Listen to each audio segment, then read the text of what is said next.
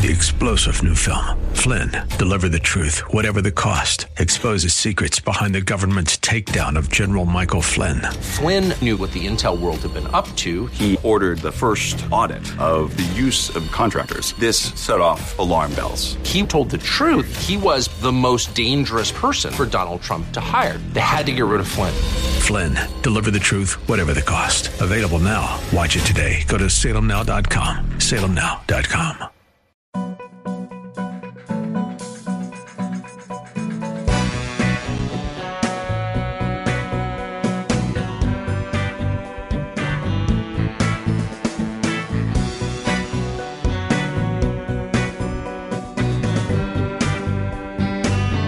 Hi, everybody. Dennis Prager, Julie Hartman.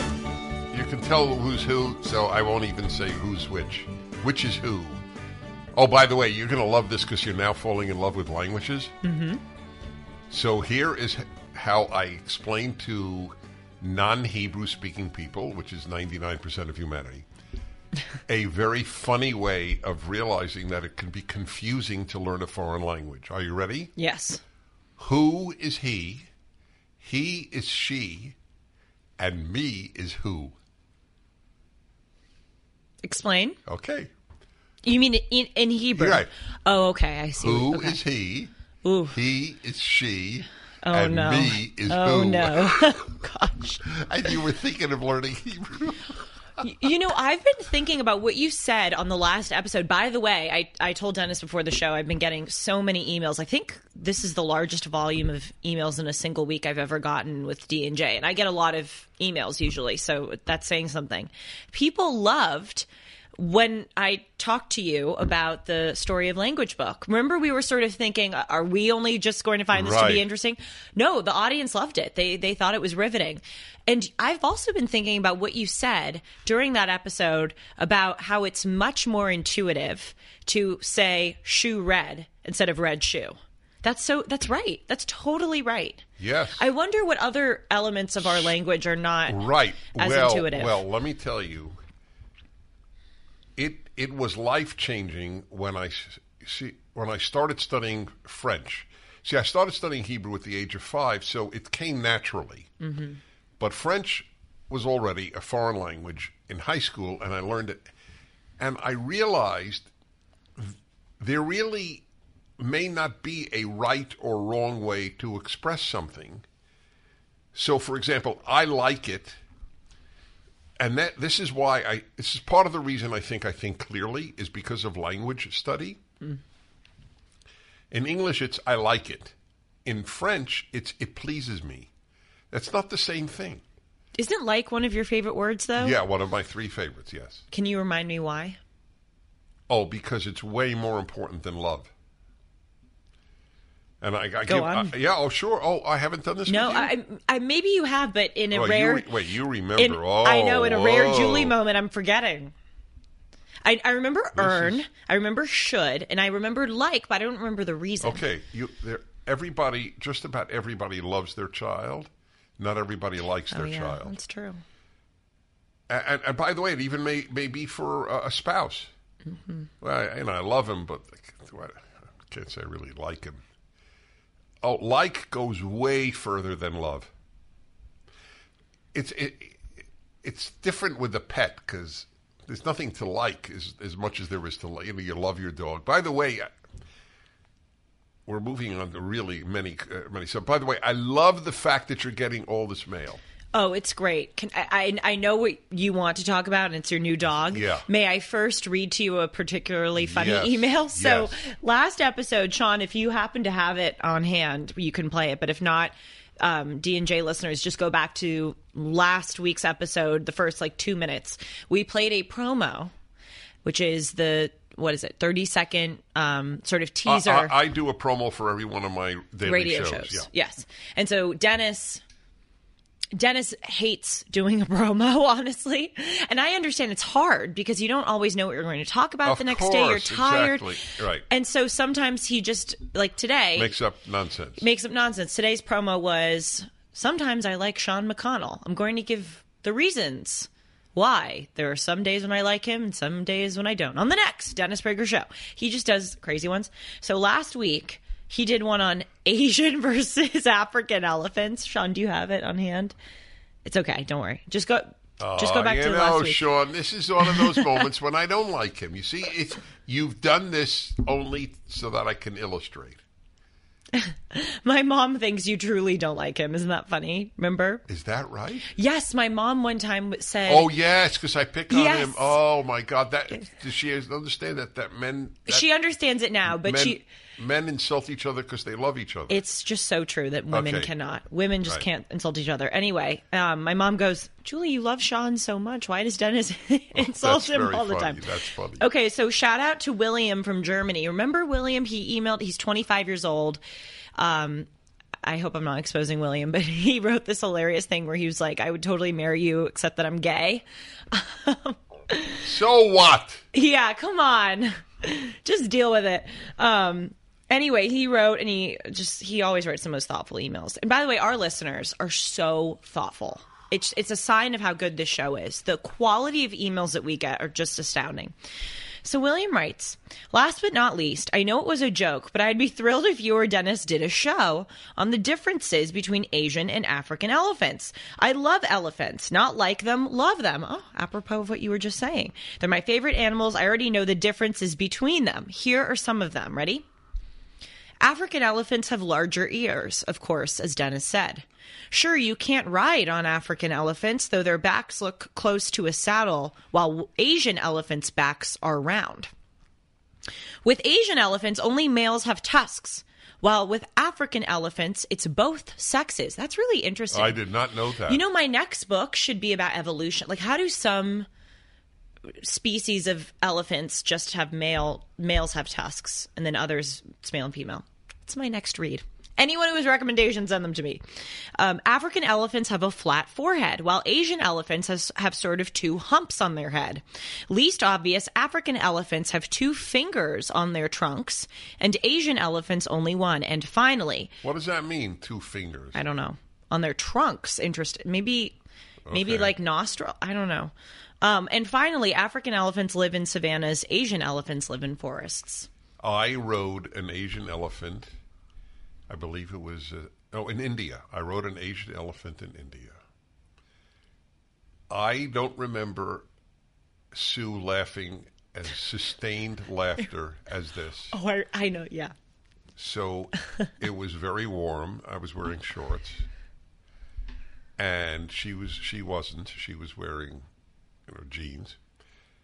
And we were both on this Asian elephant. Within a minute, I realized this was a bad idea. These elephants have hairs that are essentially barbed wire. These are not human hair, soft, silky.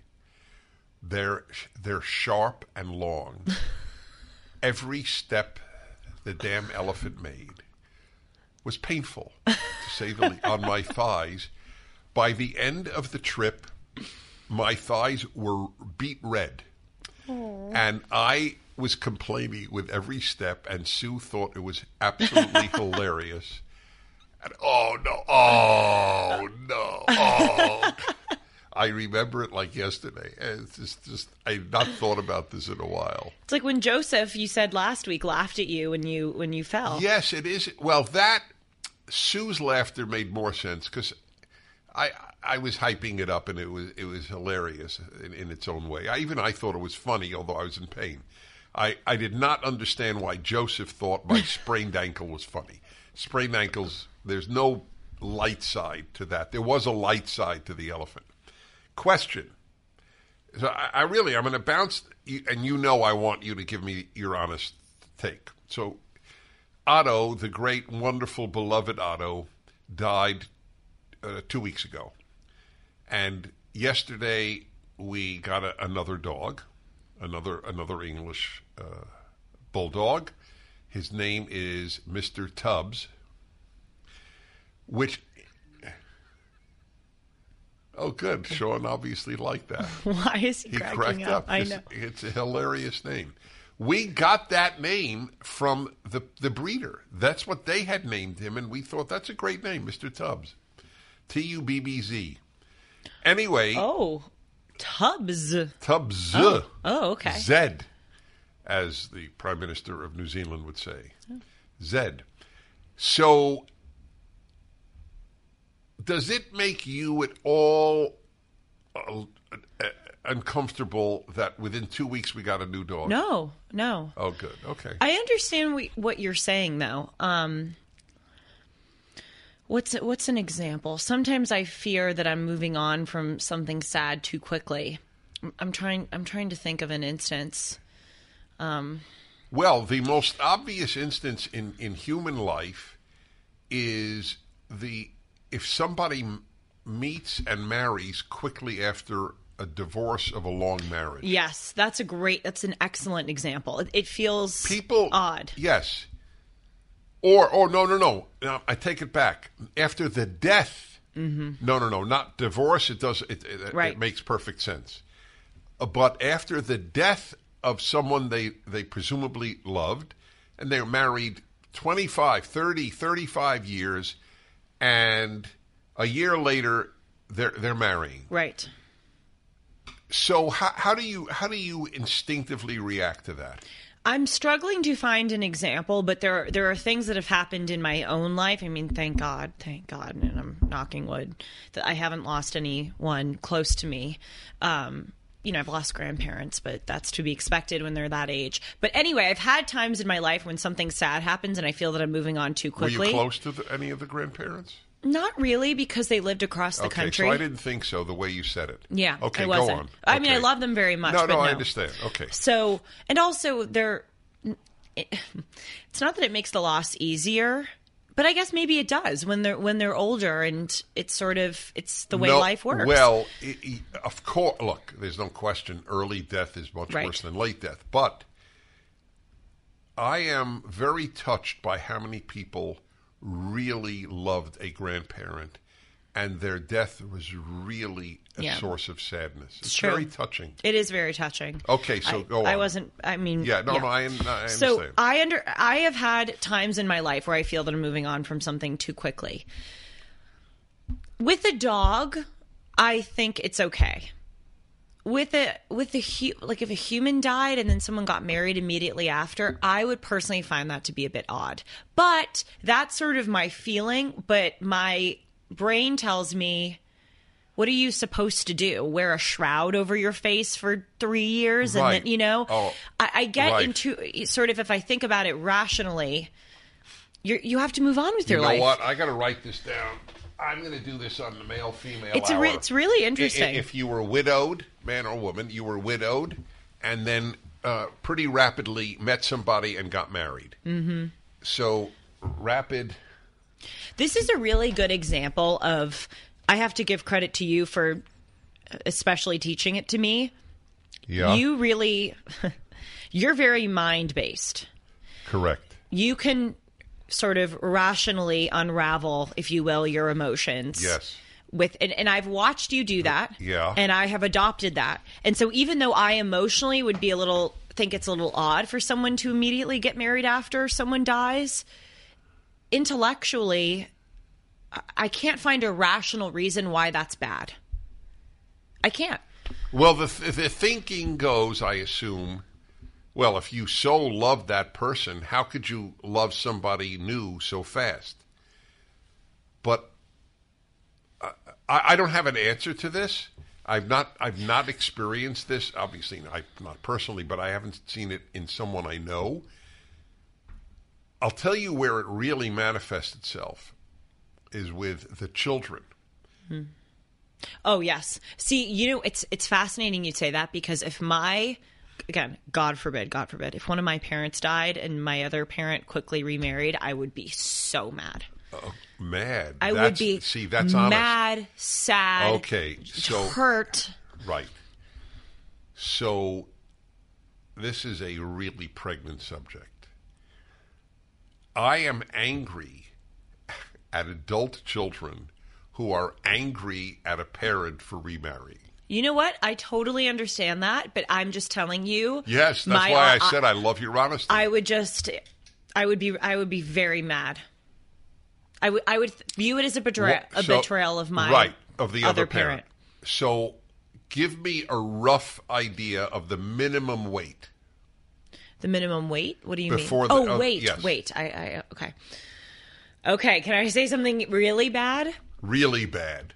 I don't know if I would ever want my parent. Wow. I know, and I hate... No, I love your honesty. No, I'm This being is key. really honest here. I sort of obsess sometimes about my parents' deaths because I view it as the worst thing to ever happen in the world. Like, I am terrified of the day that my parents die because I'm so close to them. I adore them. And I have thought, God forbid one of them dies. Like, I've contemplated this question, and I don't know if I would ever want another. I would want them to be happy, of course, but I don't think I could ever be okay with a nun new or a spouse. priest. What do you mean? Live as a nun or a priest. I That's know, what you and would again, want. this is my No. It's hard. I keep. But I'm being honest. Yes, I keep praising your honesty. So. I would not like that other spouse. I really don't think I would like them.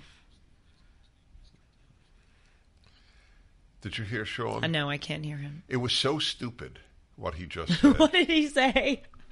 What if your father passed away and your mother fell in love with a man named Mr. Tubbs? Well, how is it spelled? It is truly... The question is so stupid that I had to repeat it so that people understand what I undergo on a daily basis. You know what? Can I make a side note? I mean, Yeah. Of course I can because it's Dennis and Julie. All we do is tangents and side notes. So Dennis and Sean, before the show, dear viewers, horse around like complete idiots. You guys are always like goofing off with each other. Okay, we horse around, but I think sort of like complete prodigies. Sure. If you want to view it that way. But you know what? I'm about to pay you a compliment, even though I may have just insulted both of you. Yes. I like that because sometimes it's frustrating because we have to get started and I'm yelling at them to stop talking about dumb things and get going.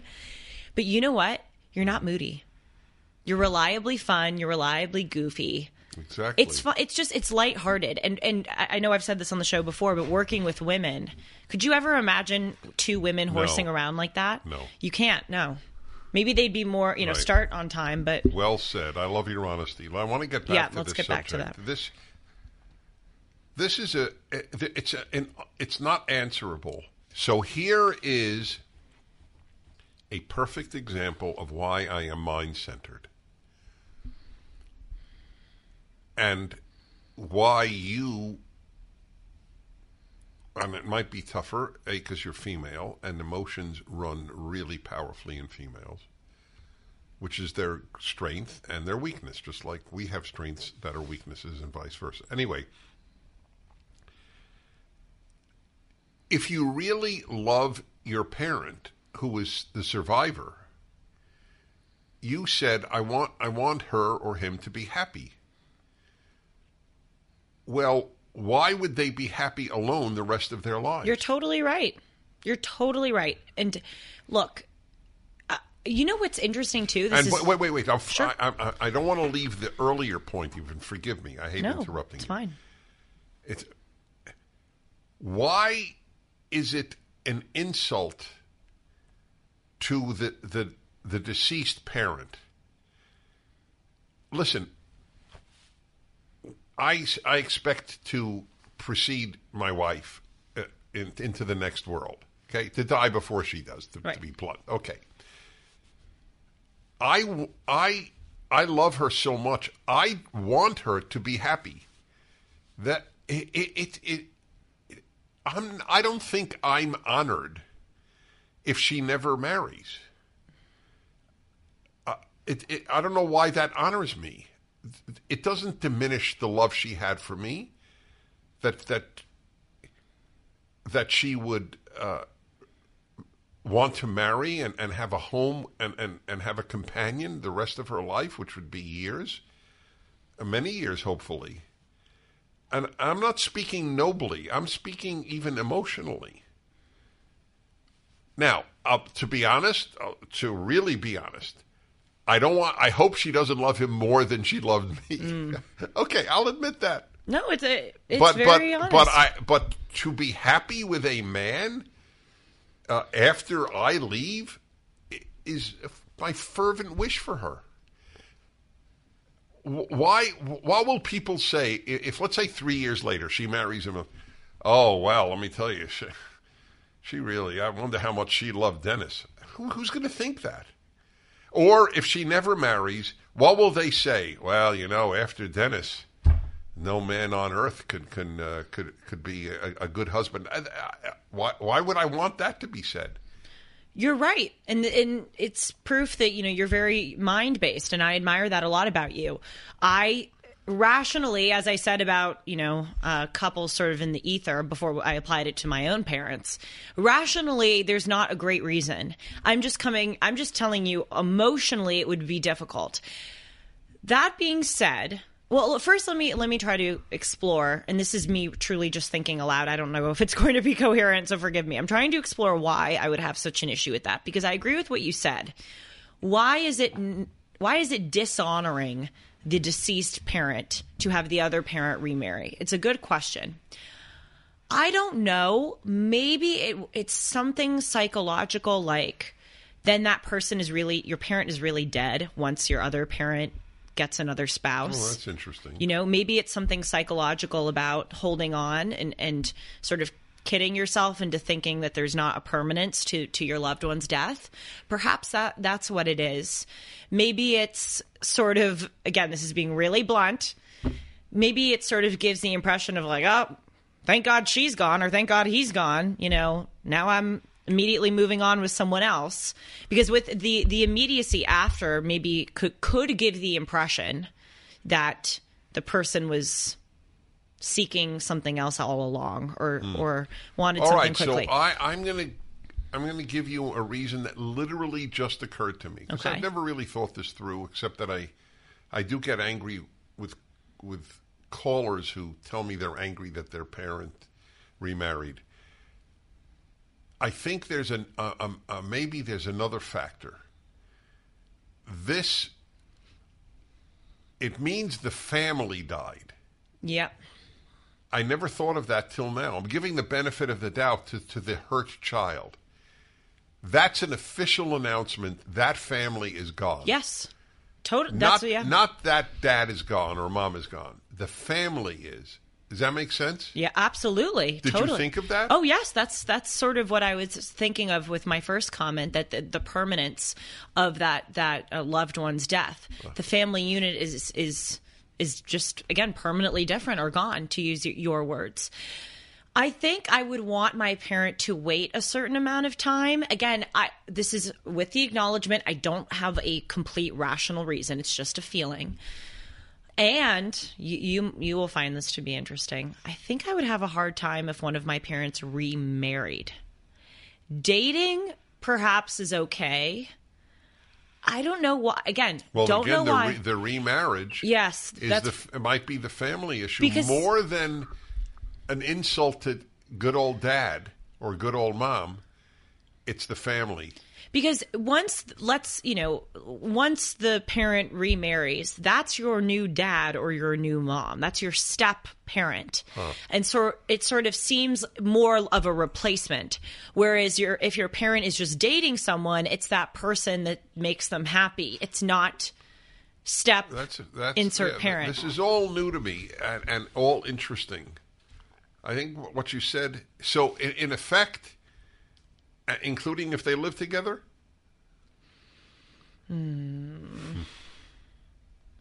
They're not married but living together. That would... Would you emotionally, answer me purely emotionally. I wouldn't like that. 3 years later... I don't know. No, wait. 3 years later, after, again, God forbid, one of your parents dies, the other parent does not remarry, but lives with his or her boyfriend or girlfriend. I don't know. I don't think I'd like it. I know. Which would you like less, marriage or living together? Marriage. Okay. Totally marriage. That's my point. So, because there's no other, obviously, step-parent. It's mom's boyfriend. Yep. Or dad's girlfriend. There's a distance. Whether or not they live together. Yes. Well, that, by the way, which proves my point, why the people who were dating all these years and then, what's marriage? It's just a piece of paper. Excuse me. Saying this is my girlfriend versus this is my wife ain't a piece of paper. Totally. That's a big changeroo. Totally. Also, when people say it's just a piece of paper, I sort of think, okay, then why don't you do it? If it's just a piece of paper, then get married. Did you get that line from me? I might have, but I don't think so. so. I don't care whether you did. I would give you credit. I know. That's so. I have so said that so many times. I listen. If you came up with it, it's not an issue to me. But I so identify with having said that for so many years. Oh, it's just a piece of paper? Then why the hell don't you sign it? Well, I'll give you another example. I remember during the Black Lives Matter summer, I remember so much about that summer because that's when I became conservative and all the light bulbs were going off. That's when the newspapers started capitalizing the B in black. Remember that? Yep. And not the W in white. Maybe they do the W in white now. Now they're doing. I don't do either. Fascinating, yeah. So I remember speaking with a friend about how stupid it was. And she said, oh, what does it matter? It's just a capital letter. And my answer was, well, if it doesn't matter... Why are they doing it? Yes. Then of course. Why not do it my way? It drives me crazy when people do that. Clearly it does matter if you're defending it. Yes, you've made a stance. Yes. So it does matter. It's the same thing with marriage. Yes. But no, this is very, very interesting. Right. So you would rather they live together, boyfriend and girlfriend, than get married? Yes. Yes, because it's still boyfriend and girlfriend. Yes, it's less of a permanent replacement.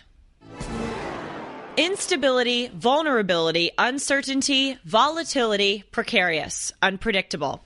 All of these words describe our banking system, as evidenced by the recent collapse of 3 banks. Julie Hartman here for AmFed Coin and Bullion. This was the second largest bank failure in history, and the Federal Reserve has been scrambling to keep this bank run from spreading. If you feel uneasy about having too much money sitting in the bank, you're not alone. Gold, silver, and platinum have had recent gains as investors look for safe places to park their money. Now more than ever, you need to call Nick Rovich, owner of AmFed Coin and Bullion. Dennis has been doing business with Nick for many years, and he doesn't go anywhere else. Nick and his very experienced team of specialists will provide you with personalized attention, honest information, and sound advice. Be smart and be prepared. If you're interested in buying or selling, call AmFed Coin and Bullion, 1-800-221-7694, or go to AmericanFederal.com. That's AmericanFederal.com. Well, mom's only husband was dad. Right. And again, as boyfriend, it's not your stepdad. Yep. So the same thing holds, but not the same thing. A related thing happens when your parents divorce and then remarry. Mm-hmm. And it's well known, it's very hard for a lot of kids to bond with the step-parent. And it's almost... Well, I was going to say it's almost insoluble, but it's interesting because I meet so many people through the radio, for example, and in person. So I wonder if you would be surprised, you, Julie, the number of people who have said to me, well, the truth is, I regard my stepdad as my dad. Mm. I get that a lot. I'm sure you do. I know people in my own life who view their step-parent that way. Really? Yes, because the other parent is so out to lunch. Yes, that's something. right. Yes. And it's a beautiful thing. That's the ultimate. No, that's the best. Mm-hmm. But probably equal is nice guy or nice woman, but it's a step parent. It's not my parent. And also interesting how my son. This is I think there's no reason to hide this. It's open and it's very sweet actually.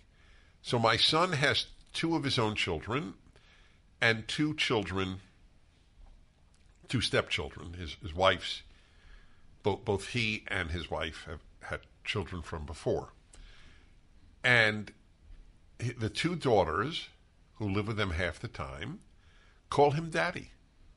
Though they have a daddy whom they're quite bonded to. Oh, that's very, wow. Isn't that interesting? Mm-hmm.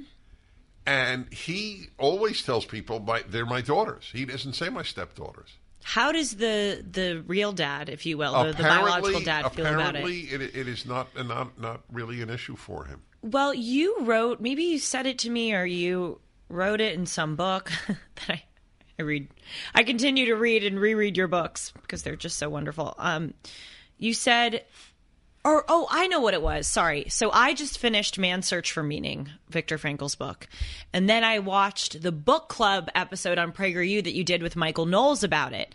And you guys highlighted a passage that Viktor Frankl talks about how love is sort of at the center of everything that you should do. And you become more human the more that you love. Of course, I'm losing my train of thought. Bingo! By the way, Dennis and Julie bingo is when Julie forgets what she's saying. Gosh, what were we just talking about? Oh, yes. So, you said in this episode, the more, I love when my children get close to another adult because they're loving more people. And by the way, my parents view that with you, with my relationship with you. They have, I've made it very clear to them, as you know, and everyone knows, you're not a replacement of them, obviously, right. Even though we're very close. And my parents, to their credit, have never, ever thought that. They know exactly what our relationship is. And my mom has said to me, why would I be threatened or upset by you loving another person or another person loving you? I'm so happy someone loves my child and my child loves someone else. I think it's a beautiful thing. I think that what you highlighted in the book club and what my mom has affirmed is great. That being said, not to get too personal, if I were the parent of the daughters and my daughters called someone else daddy, I might have a hard time with that. Right. Or in my case, mommy. No, I understand I would have a hard time. And it's not, I would be grateful that their step parent loves them and there's a good relationship. Right. But calling that person dad, or Right. again, You in would my want case, mom, that exclusive I would to want you. that exclusive to me. Yeah, I understand that. I mean, I don't want to cause trouble here. I know. Sorry. No, and it may well be to his credit Right. because he has, he's secure in their love for him. Oh, and- it's actually greatly to his credit. Yeah. I'm saying I don't know if I would be strong enough to do it. Well, so I'll give you an analogy in my own life. So my older son, the one who has children, the younger one just got married, doesn't have children yet. God willing, he will. Anyway, so... Oh, God, I know I'm having a Julie Bingo. moment. No, this is a really... oh, yes, okay. Yes. So, obviously, my son has a mother and father. I'm his father. His mother had... I and she had David when we were married, obviously. So, she is married to another man. She's been with him for like 25 years. And when David had his first child, we discussed, what do you want our grandchild? Obviously, we share a grandchild. What do you want the grandchild to call you? I asked David's mom, my ex-wife, and what do I want the grandchild to call me? So she said, I want him to call me Grandma. So the logical thing is, if you're Grandma, I'm Grandpa. Right. Right?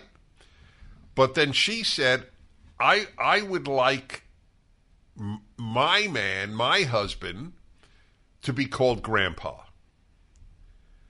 And I thought, the logical is, if she's Grandma, I'm Grandpa. That's the logical. That's the truth. We're the grandparents, as it happens. But then I thought, if it's important for her that her husband be called Grandpa, I'll take another name. I'm called Why start Poppy. a fight? Right. Exactly. Yeah. But I'm really opening up here. I've never really even talked about this to my family. So my thought was, if my grandchildren are close to me, my name could be the Martian. It doesn't matter. And if they're not close to me, it doesn't matter if I'm Grandpa or whatever it is. So what matters is the bond I have with my grandchildren, not my name. So there's an analogy for you. I'll give you a different... I totally agree with you, and I think, as we say, or you say, it's to your credit that you handled that so maturely. And you're right. Why start a fight over that? Yes. Here's the difference, though. You have multiple grandpas, too. You only have one father or one mother. I would want that one title reserved for me. I wouldn't. I get it. I said it was analogous, but not precise. Right. I hear what you're saying. Would I feel funny in a divorce where my kid called the other man daddy? Well, first of all, I think it's worth noting and I think this is relevant. I believe that he is called Abba, which is Hebrew. It's a religious Jewish family, and they often do that. So he is not called daddy; he's called Abba, which is Hebrew for daddy. So they're not both called daddy. Okay, that actually. Helps. Sorry to be judging your, No. their You're situation, not judging. but You're judging you. Yes. Yeah, I understand. That to me would be more acceptable, as long as the name isn't identical. No, the name is not identical. I'm happy that I noted that.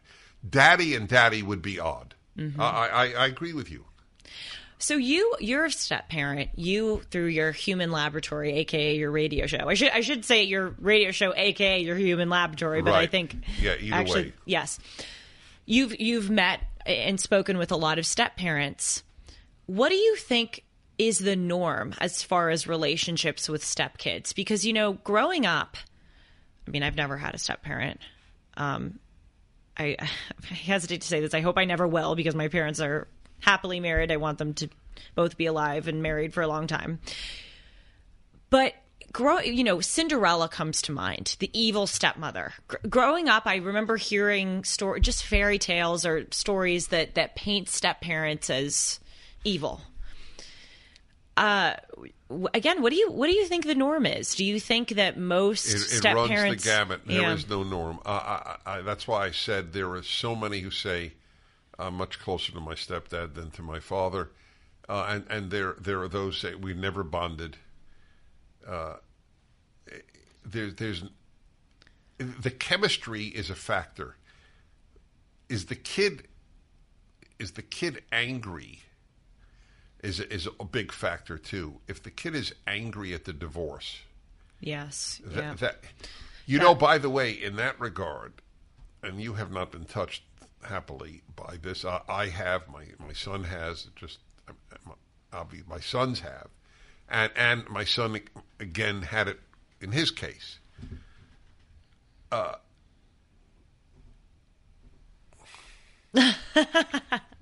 Bingo again. You know what it proves? Because this never happens on my radio show. We're so relaxed. Yes. Yes, it's a very odd thing. Honestly, I think we both sometimes forget we're being filmed because we're totally. we're just chit-chatting. Yes. This is just us. I've not been touched by this. I said, is it the norm? Oh, yes. So I have said all of my life, because I came out to California at the age of 26 to head this Jewish Educational Institute, where college kids came for a month in July, a month in August, lived there. So I got to really get into their lives. A lot of them came from divorced homes. So you'll find this fascinating. And I was not married, so I didn't come from a divorced home. I had no interaction in my own life with divorce. Mm-hmm. So I had no agenda.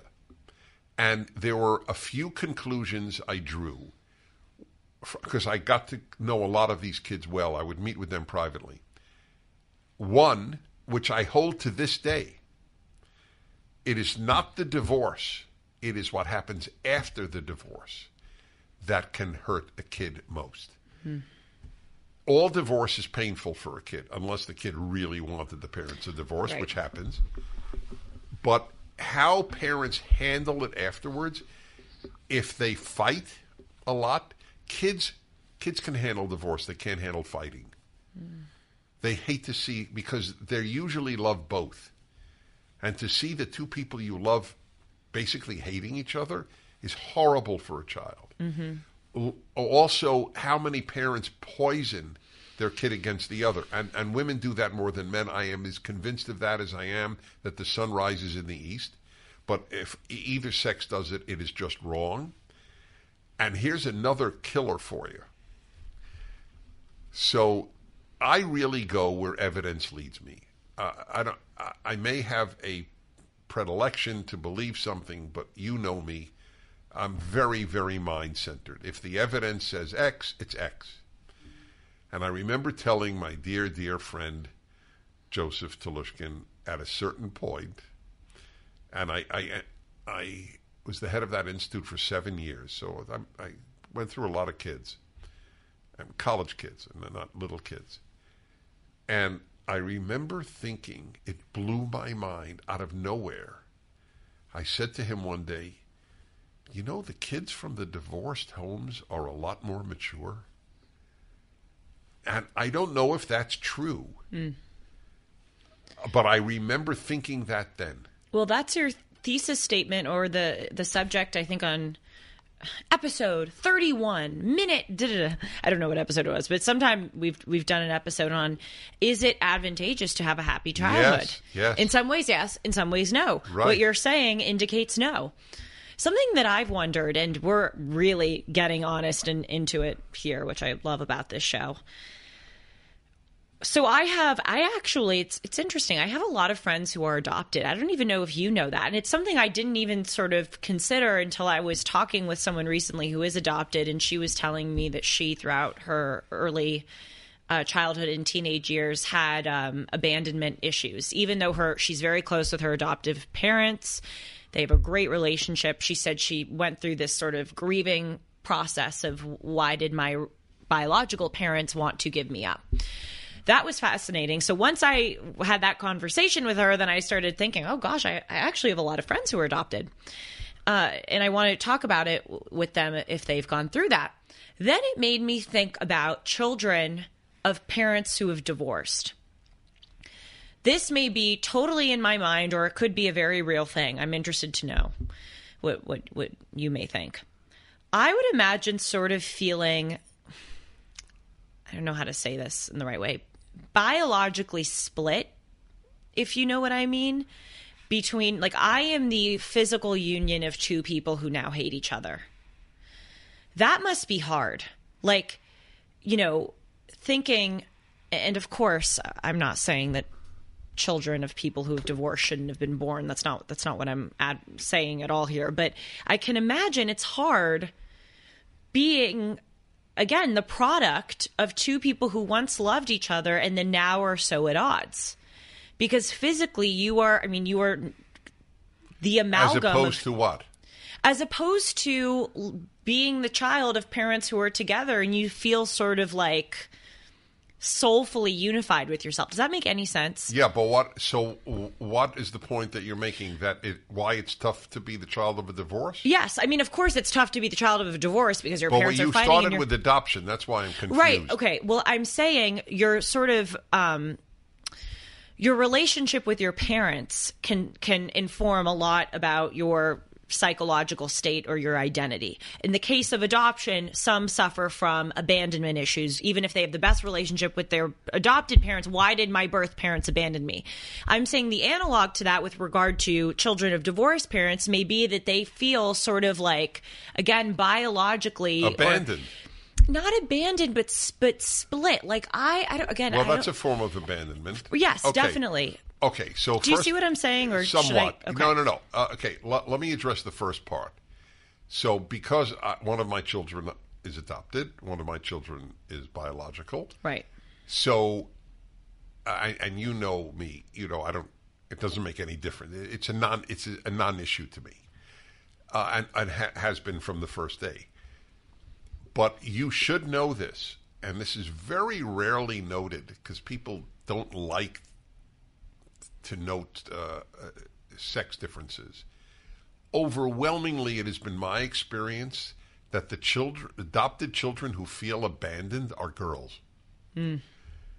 The ones who go on search for birth parents, far more likely to be a girl than a boy. Anecdotally, that's true in my own life. Yeah, people I've talked to about this. Look, this is based on a lot of experience. Of course. I'm not saying all by any means, but it's way more girls. I was abandoned. Which, by the way, as a male or as a human, I don't even understand.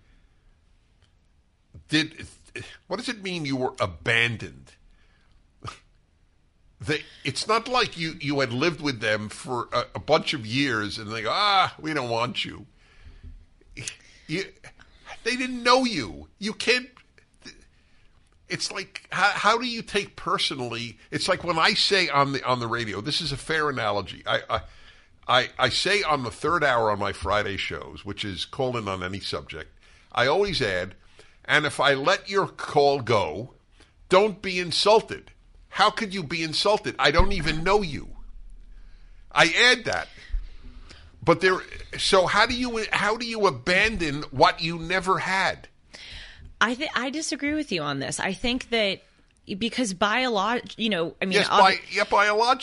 Well, I think it would be hard, and again, of course, I'm speculating. This is not from my own personal experience, but I think it would be hard thinking about the fact that I was created in a circumstance where neither one of my parents wanted that to happen. And for 9 months, my mother carried me and was so, perhaps upset or regretting the fact that she had. I think that would inspire feelings of abandonment. Well, no, that is true. I don't even. I know that people will think less of me for saying this. I'm risking that. I don't even understand what you're saying. Really? Yes. Because to me, I don't understand what you're saying. To me, it's so clear. Okay. This is since we share values, we're both rational and somewhat bright. It's clearly the male-female difference. It is. Because think about it. Your origin story. I know it both. I get what you're saying because it both doesn't matter and matters a lot. Then do you feel that way about surrogate mothers? Well, it's fascinating you bring that up. No kidding. I didn't know whether we were going to address this. Well, again, a la Dennis and Julie, you can bring up anything. Nothing then is off fine. limits. Okay, so good. So there's someone who carried someone we know for 9 months. Did she abandon you? No, but she's not my mother. She willingly went into the arrangement. And no, actually quite the opposite. The thing about my origin story, and it's a great credit to my parents. My parents have made that, and especially my mom growing up, such a big part of my life. My mom goes, "We wanted you so much. I went through IVF, 2 gestational surrogates failed, and finally this miracle happened because back in 1999 when I was born, it seems it was just 23 years ago, but there were only 2,000 babies in the entirety of the country that were born from surrogates. I happened to be one of them. And my mom talks about you were wanted so much that we went through all of this pain and right, but a woman carried you for 9 months. Yes, but she's not my mother. She willingly entered the agreement. So you acknowledge it's ironic, incredible that it's your experience. Someone carried you for 9 months. Yes, right, but she's not my mother. Okay, so what? Well, that matters a lot. Wait, what? Okay, what? How could she abandon me? Okay. I was never hers in the first place. I'm not her child. Right. So the carrying doesn't matter.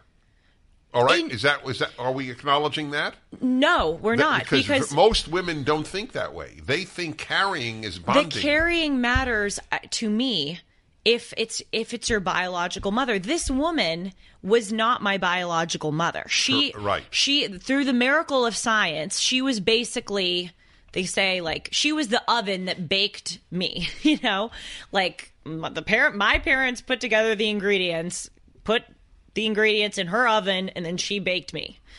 But I'm saying my origin story is that my parents wanted me so much. They entered into this. Through the miracle of science, it happened. I'm saying it must be difficult, and it totally could be a male-female difference. And please, this is the benefit of this show. It's a human laboratory. If you're adopted, please write in. I really want to know. I'm saying it might be hard if your origin story, the 2 people entering in didn't want you. You were an accident, or you were the product of rape, or you were the, first the product of an unfortunate circumstance. A lot of couples who are married and love each other, the child is the product of an accident. Right, but the parents. So let's say they are the product of an accident. So the birth mother, in the case of the adopted child, had a choice. You know what? I'm not married to the guy. In fact, we broke up, and I'll abort. Why isn't there this incredible gratitude that she didn't take the easy way out and had me and gave me to people who want me. Just when you thought it couldn't get any better, Mike Lindell with MyPillow is launching the MyPillow 2.0. When Mike invented MyPillow, it had almost everything you could ever want in a pillow. Now, nearly 20 years later, he discovered a new technology that makes it even better. The MyPillow 2.0 has the patented adjustable fill of the original MyPillow, and now with a brand new fabric that is made with a temperature-regulating thread. The MyPillow 2.0 is one of the softest, smoothest, and coolest pillows you'll ever own. For our listeners, the MyPillow 2.0 is a buy one, get one free offer with the promo code Hartman. MyPillow 2.0's temperature regulating technology is 100% made in the USA and comes with a 10-year warranty and a 60-day money-back guarantee. Just go to MyPillow.com and click on the radio listener square to get the buy one, get one free offer. Enter the promo code Hartman or call 1-800-566-6745 to get your MyPillow 2.0s now. Oh, I'm totally in agreement. I really am. Right. But two things can be true at once. Right. Okay. I do. Since I've heard this all of my life. That child is 30, so I've been thinking about adoption for a big chunk of time. You mean your child? My child. Got it. Yeah. Okay. I said that child. Yes, yeah, you did. Right. Yeah. And I've never understood. I have no agenda here because it doesn't benefit me or hurt me in either direction. Okay, That's why I have no agenda. I don't believe that it is rational. That doesn't make it wrong. Right. No, I understand. I want to make that clear. But it's not rational to say you were abandoned. There was no you there. But isn't that okay? This is why I love this show. We're taking it in such a different direction. If there was no you there, isn't that sort of the pro-abortion? No, not at thing? all. It doesn't mean you are not a precious human being, but you can't. How can you abandon what you've had no relationship with? But you have. When you're maybe this is but I truly thought a male-female no. difference. You just said carrying doesn't count. No, I didn't. I said carrying. You did. You said carrying doesn't count. No, I think. Well, forgive me. Just an oven. Okay. No. I think in my case it was just an oven. Because this is not my biological mother. Okay, so this is all right, someone. As I recall it, like the case I know best is my own child. She wanted the child. She thought she was going to marry the man who impregnated her. He split during the pregnancy, and then she decided, I will give this child up for adoption, and did not abort, to her great credit. And she was 16 years old.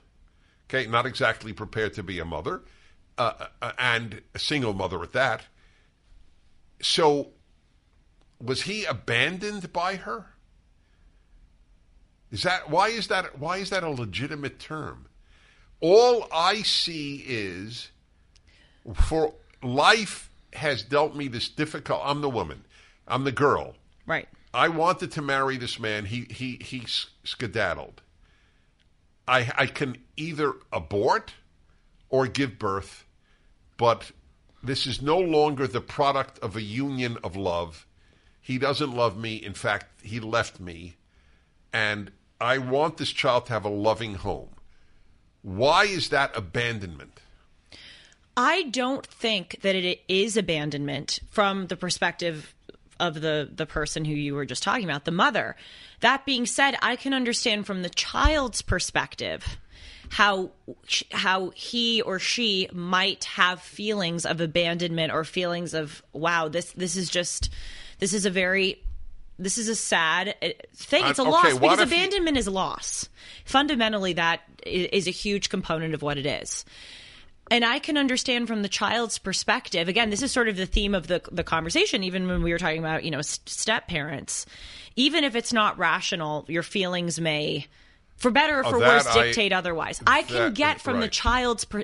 I agree. What you said a few minutes ago I thought was totally spot on, and I think it's a tragedy nowadays that people don't appreciate when a mother makes a hard decision to bring the child to term.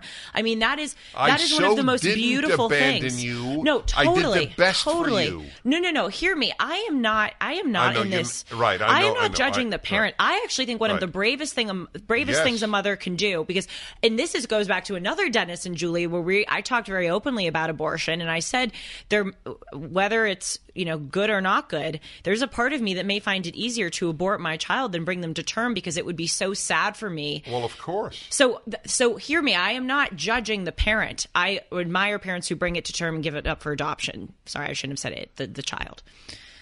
But from the child's perspective, I can understand having a feeling of abandonment or having sort of an uneasy feeling about their origin story.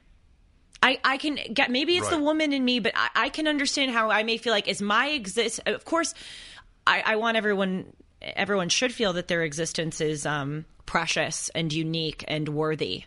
But I can understand how one might feel I am the product of something that, people may have not wanted to happen. That's hard. By the way, since you're not adopted, I'm very curious to get your feelings answer, not your intellectual, rational answer. Is there a part of you, I have no idea what you'll say, and I'm very curious, that thinks that it goes somewhat in the other direction? Do you think that a parent with an adopted child or an adoptive parent feels differently than the parent of a biological child in terms of love of the child? I think it totally depends on the parent. I used to say yes. I used to think, how could you, and it's, I'm not saying this in a judge, it's just biology. Right, how could you love? I'm only asking emotion. No, I know. Emotion. I used to say yes, there would be a difference between how a parent views an adopted child versus a biological child. You actually made me think otherwise because of your powerful writing about the nature of love and how it actually, they say, you've told me it's actually better to say you love someone like a friend versus you love someone like a family member, because friends you choose and family members you don't, and love shouldn't be contingent upon blood. You have changed my perspective on that. But I think that's because, to your credit, you're a very rational person. Right. But I think it's harder to love an adopted child as much as you would a biological child. It's not true, though. Probably not. I think most people think that, except for those who have done it. And I can prove to people, to the extent that proof is possible in an emotional issue. So I give a very odd analogy, but it's pretty powerful. Just think, if you have a dog, how much you love your dog. Now, that's not just your biological child. That's not your species. And you are crazy in love with a dog. Why don't we do exponentially what it would be to be a human that you have as your child? Number 2, I'm a father, not a mother. When did I first meet I'm really a rare case. I have one of each. Yes. So it's like God gave me this so I could... And you have stepchildren. You have the whole the parenting whole thing. gamut. That's right. This is not abstract. Yes. So when did I first meet my biological child? I think 5 days after he was born. Is that No, biological. Oh, sorry. I was thinking of Aaron. The moment he was born. Right. The day he was born. Right. When did I first meet my adopted child? Was it 5 days after? No, the day he was born. Oh. So as a father, what the hell's the difference to me what oven he was cooked in? Second, third, I don't give a damn about my seed. I don't. I care. As I say, and this, I could prove this, and I will. I really got to write this up because it so will be helpful to people. So, as I always say, I am only interested in transferring my values to my children, not my seed. I have no interest in whether or not. First of all, it's not my seed. I'm only half anyway. half their DNA is their mother. So I'm preoccupied with half his DNA. I mean, to me, it's almost absurd. And I could prove it to anyone listening that what I say, they would feel. So I did this because I don't know why I stopped. I used to do one show a year, 1 hour a year of radio on the case of Danny. That's when Danny was this case, which I've written about and think a second time. But no. I did it an hour a year on adoption. Okay. On blood versus love. Guy calls me up. I wonder if you know the story. I hope you don't. I don't think I do. Guy calls me up, says, Dennis, really respect you and all, and I agree with you virtually all the time, but not on this one. And let me give you my circumstance. My parents, is a Jewish guy, my parents are Holocaust survivors. Literally their entire families were murdered by the Germans. Murdered. All they had nobody left. They lost their children, they lost their siblings, their parents, they had each other. Okay? Which has happened to a lot of people. Every relative was murdered. It's beyond imagination for us. So I am their one child, Dennis. They've only been able to conceive one child. I'm that child. Do you understand why blood would be important to them? Pretty good question, right? I was going to say I wouldn't want to be you on the other side of that. Well, this is what I answered to him. Challenge. I said, so here's what I'd like you to do. I'd like you to call your parents, or next time you're with them, ask them this question. Mom and Dad, what would you prefer? A blood child who didn't identify as a Jew, or an adopted child who carried on the Jewish tradition and Jewish identity? What did he say?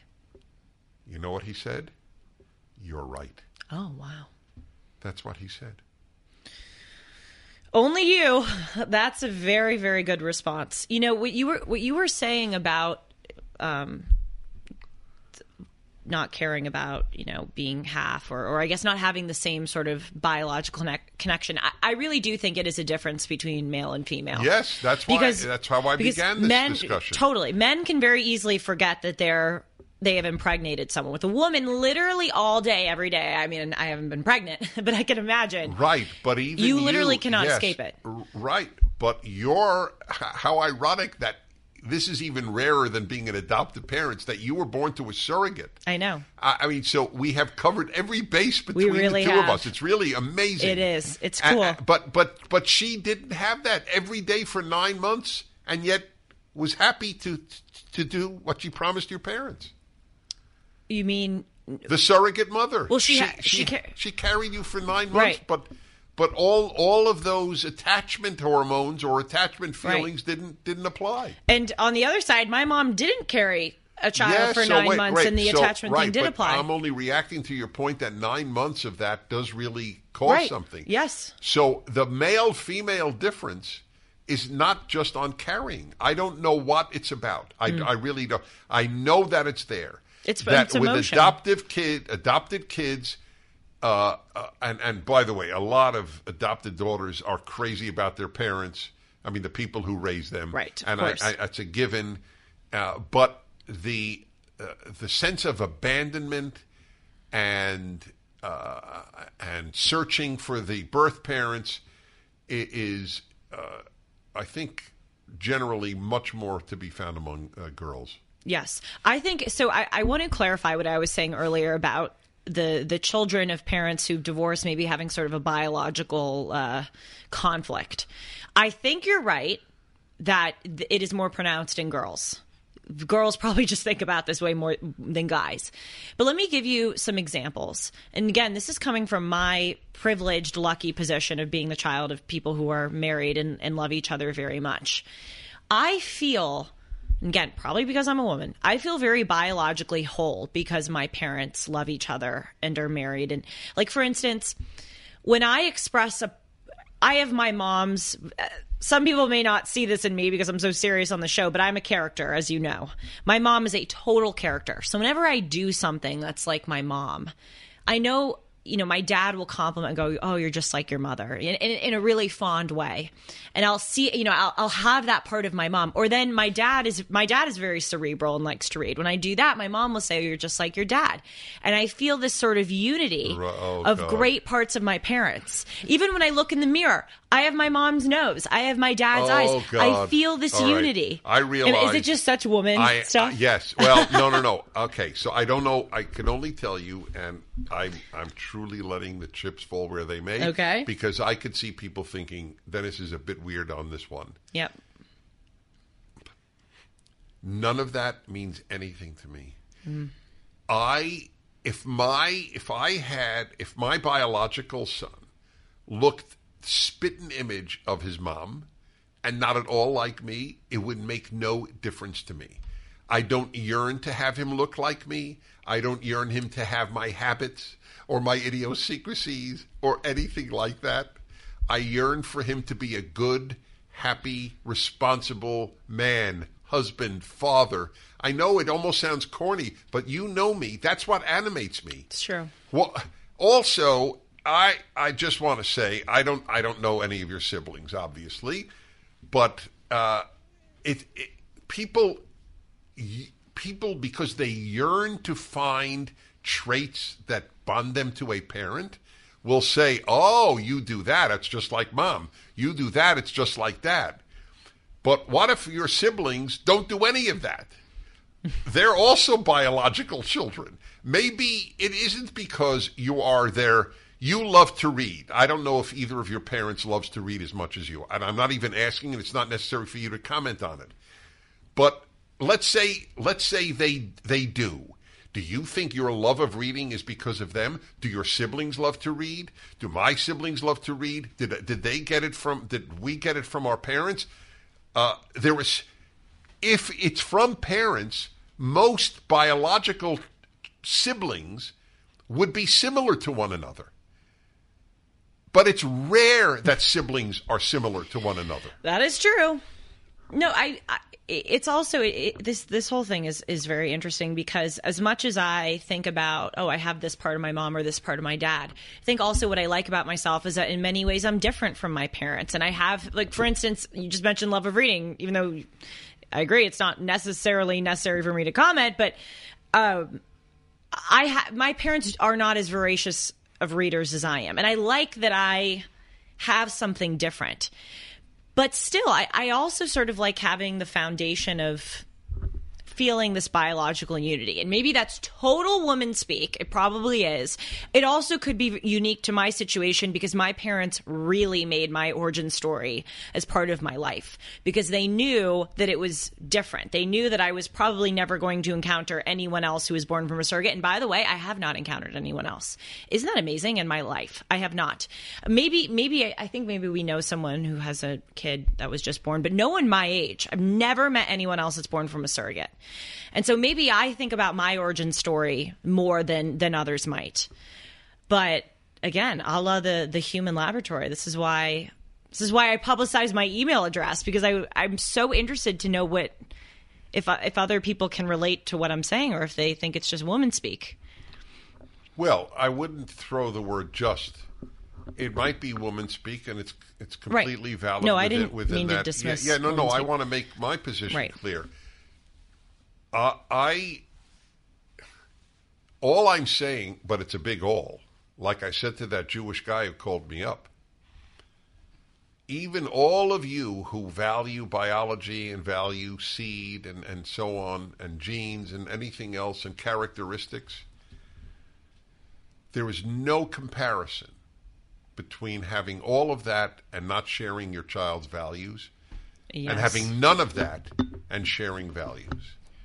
It is such a good point.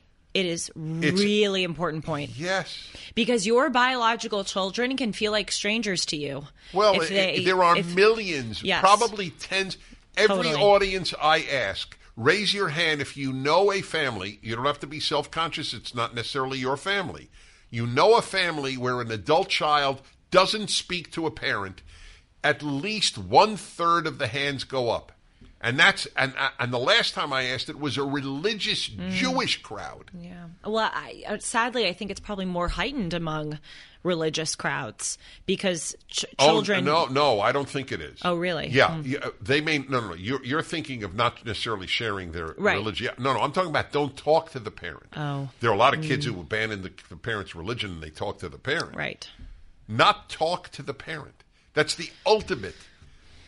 And these are all biological children. No, I mean I've seen it.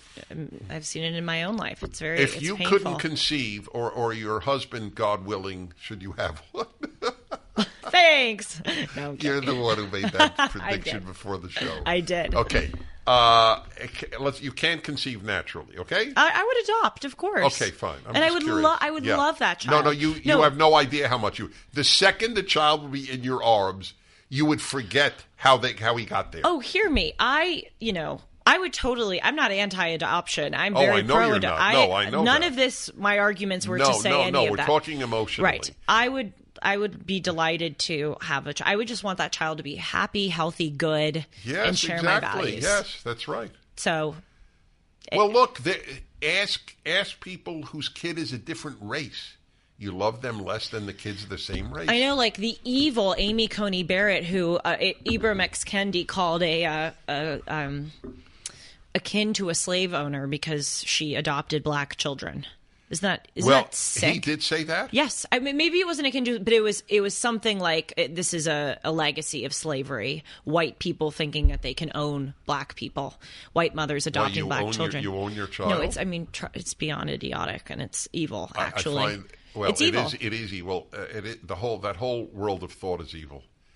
But I just find it hilarious. You own your child.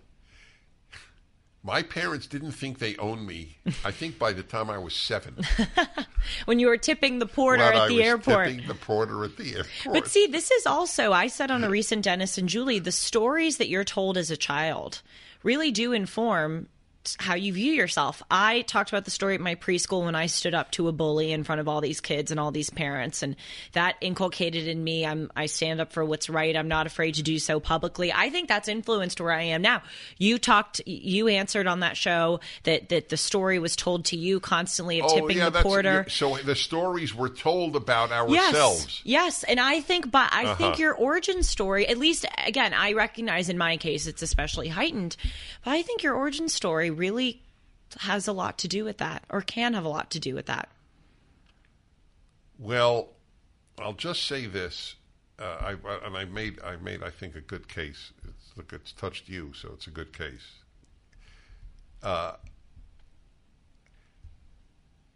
What you really want from your child has very little to do with any of the biological stuff.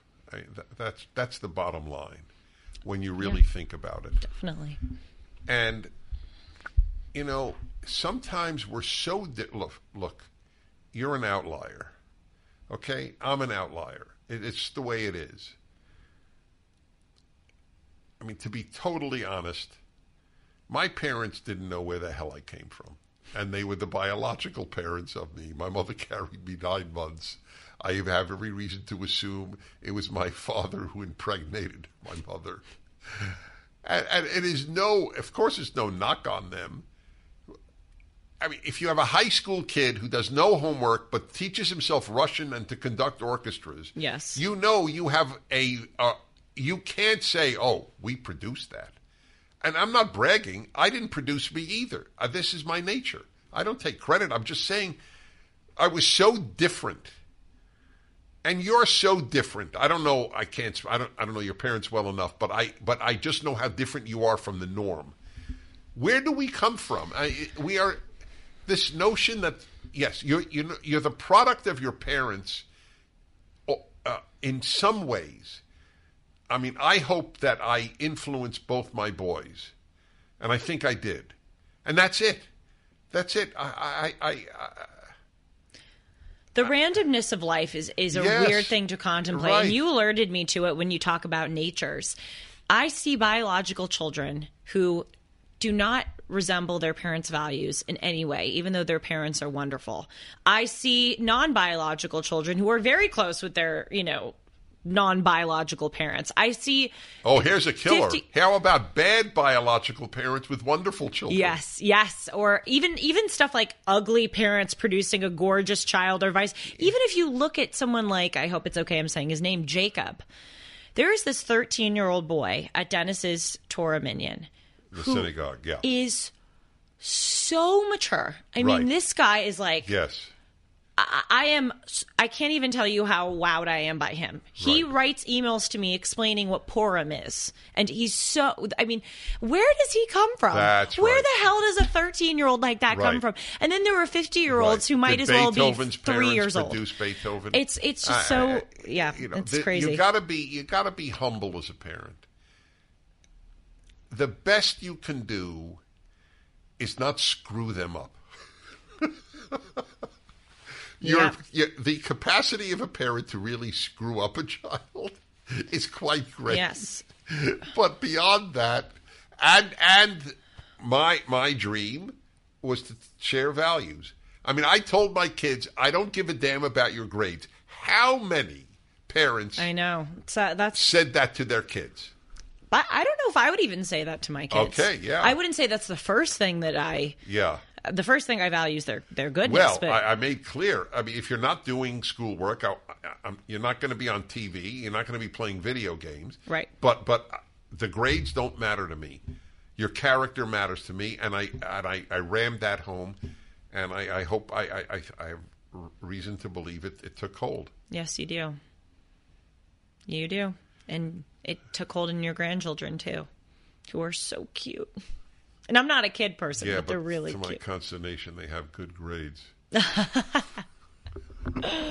I think about that story of Jack. Is it Jack, the younger one? Yeah. Raising his hand. God, that's the best. During that speech. Is that awesome? He was sitting. He was the only one under 60 to raise his hand. So funny.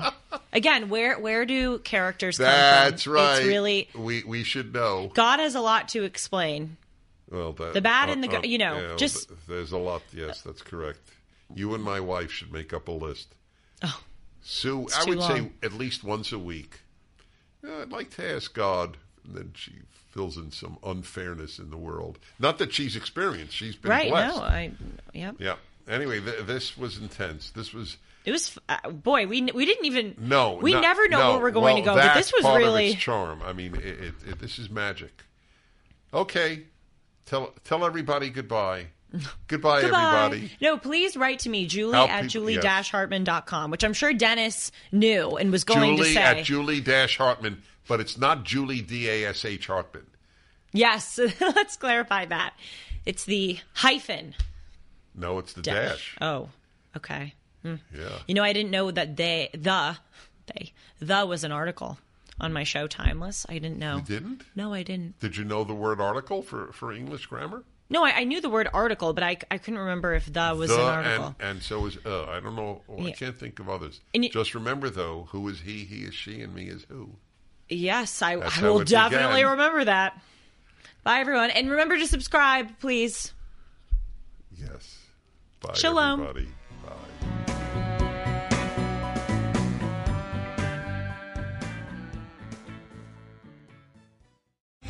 3-star General Michael J. Flynn, head of the Pentagon Intelligence Agency, knew all the government's dirty secrets. He was one of the most respected generals in the military. Flynn knew what the intel world had been up to. He understood its funding. He ordered the first audit of the use of contractors. This set off alarm bells. The explosive new documentary, Flynn, Deliver the Truth, Whatever the Cost, uncovers the facts behind this scandal. Flynn told the truth. He was the most dangerous person for Donald Trump to hire. I find out the worst enemy that I'm going to face in my life is right here in America. They took my assessment and they wanted me to change it. And I was like, I'm not changing it. They had to get rid of Flynn. With in-depth interviews, archival footage, and never-before-seen personal records of the man behind the headlines. I just felt like I was drowning. Flynn, Deliver the Truth, Whatever the Cost. Available now. Watch it today. Go to salemnow.com. salemnow.com.